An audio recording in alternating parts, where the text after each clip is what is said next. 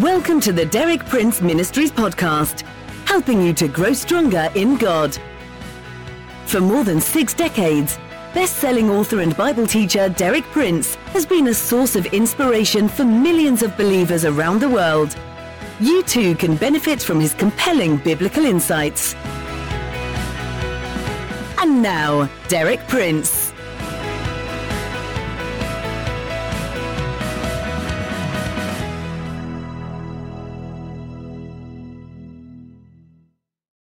This picture is found in Ephesians chapter 5.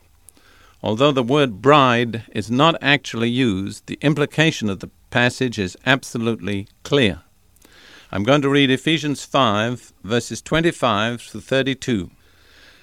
Husbands, love your wives, just as Christ loved the church and gave himself up for her to make her holy, cleansing her by the washing with water through the word, and to present her to himself as a radiant church, without stain or wrinkle or any other blemish, but holy and blameless.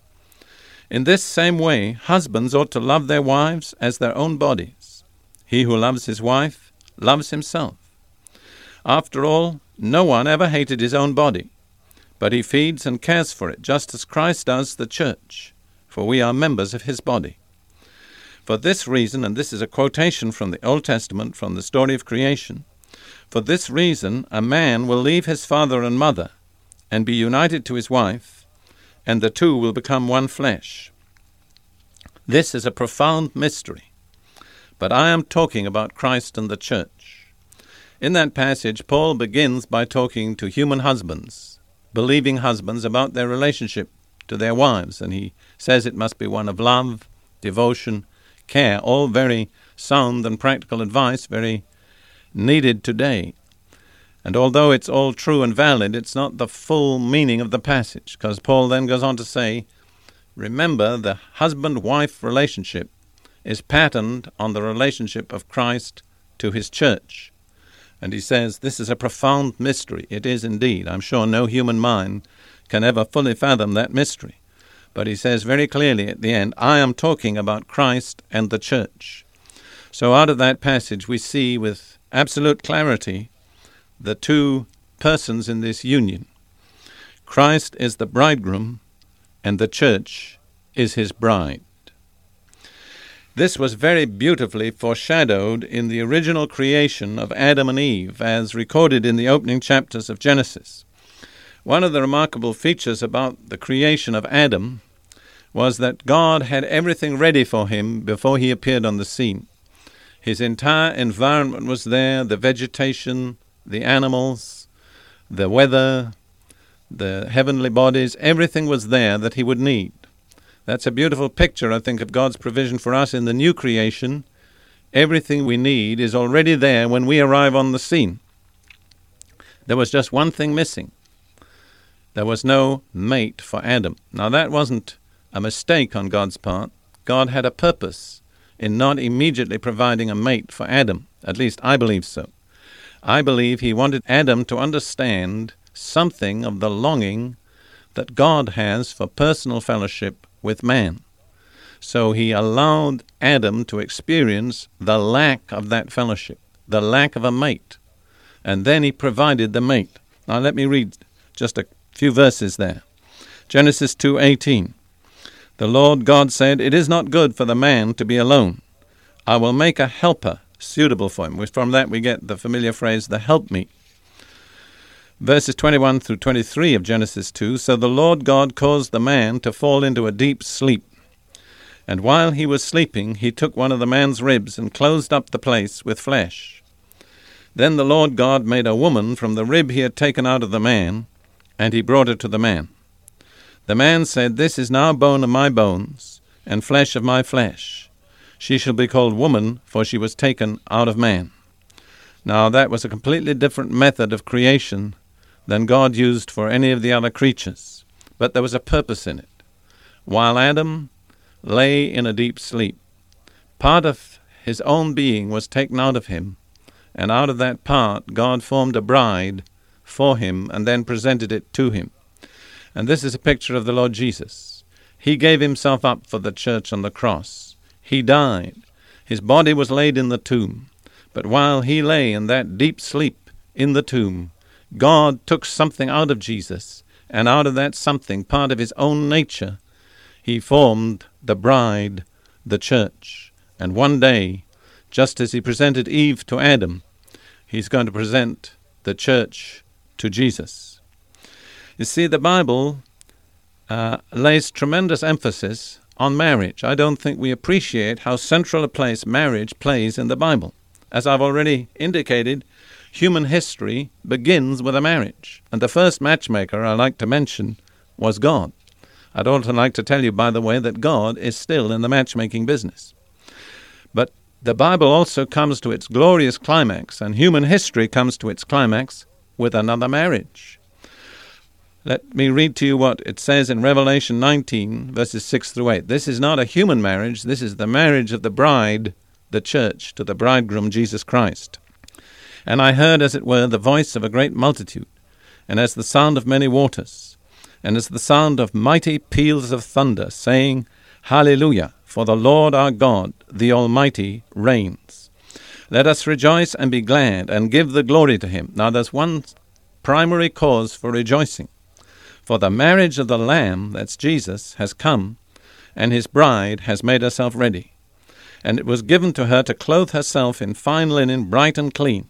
For the fine linen is the righteous acts of the saints. So there's a picture of the culmination of human history, and it culminates in the marriage of the church, the bride, to Jesus, the bridegroom. And it's a cause for rejoicing throughout the universe. But note that the bride was expected to provide and prepare her own clothing. This is very interesting. I've lived and worked in various different continents, in various different countries. I've attended various marriages in different cultures, and I have never been in a place where it wasn't one of the major tasks of the bride to prepare her attire for the wedding. I've never known a bridegroom come along and prepare the bride's attire. I think this is almost universal to the human race. And so it is with the church. The church is responsible to provide her attire and get it ready for the wedding. Jesus makes it possible, but the church has to do it. And the clothing of the church is fine linen, bright and clean, which is the righteous acts of the saints. Each righteous act that we make in faith is helping to prepare our attire for that wedding day. Now, let's look at the main elements in this picture of Christ the bridegroom and the church the bride. I see in it three main features. First of all, mutual, unreserved commitment on both sides. Jesus gave himself up for the church. He didn't hold anything back. He poured out his entire lifeblood. And I believe that's what marriage is, even on the human level. God intends it to be a total self-giving of two persons, the one to the other. Neither is entitled to hold anything back. And it's required of the church that she gives herself to Jesus, the bridegroom, just as fully and totally as he gave himself up to redeem her on the cross. So that's mutual, unreserved commitment. The second thing I see there is careful preparation. In that closing picture of the marriage supper of the Lamb, the emphasis is on the fact that the bride, the church, had made herself ready. She'd prepared her attire, and her attire consisted of righteous acts. It wasn't one single provision that was sufficient for everything, but it was a continual preparing of that attire. And I like to think of it this way: as you and I walk in faith and in obedience, fulfilling the will of God and keeping his commandments, we are preparing our attire, that fine linen which is bright and clean. The third feature I see in this picture is union that produces fruit. The purpose, the consummation of marriage is the union of two persons. The two, it says, shall become one flesh, and out of that union, it's the purpose of God in creation that there shall come forth fruit, new life. And I believe that's the purpose of God in the relationship of Christ the bridegroom to the church the bride. I believe out of that glorious union, which has not yet been consummated, there's going to come eternal fruit. I believe the internal purposes of God for all subsequent ages will be unfolded out of the union of Christ with his church. All right, the twofold application again, the essential feature and what's required of us. First of all, the essential feature, I think I've stated it clearly, It's mutual commitment, total, unreserved self-giving, first by Jesus the bridegroom, then in return by the church, the bride. What's required of us? I believe the emphasis is on our careful preparation. We've got to be aware that there's a marriage ahead, a glorious wedding ceremony, and we've got to be preparing our attire by the righteous acts that we're continually performing as we walk through this world.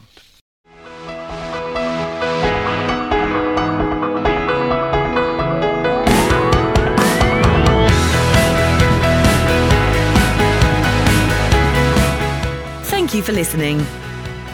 For more inspiring teaching, visit our website at dpmuk.org/podcast and like our page at facebook.com/dpmuk to join our online community.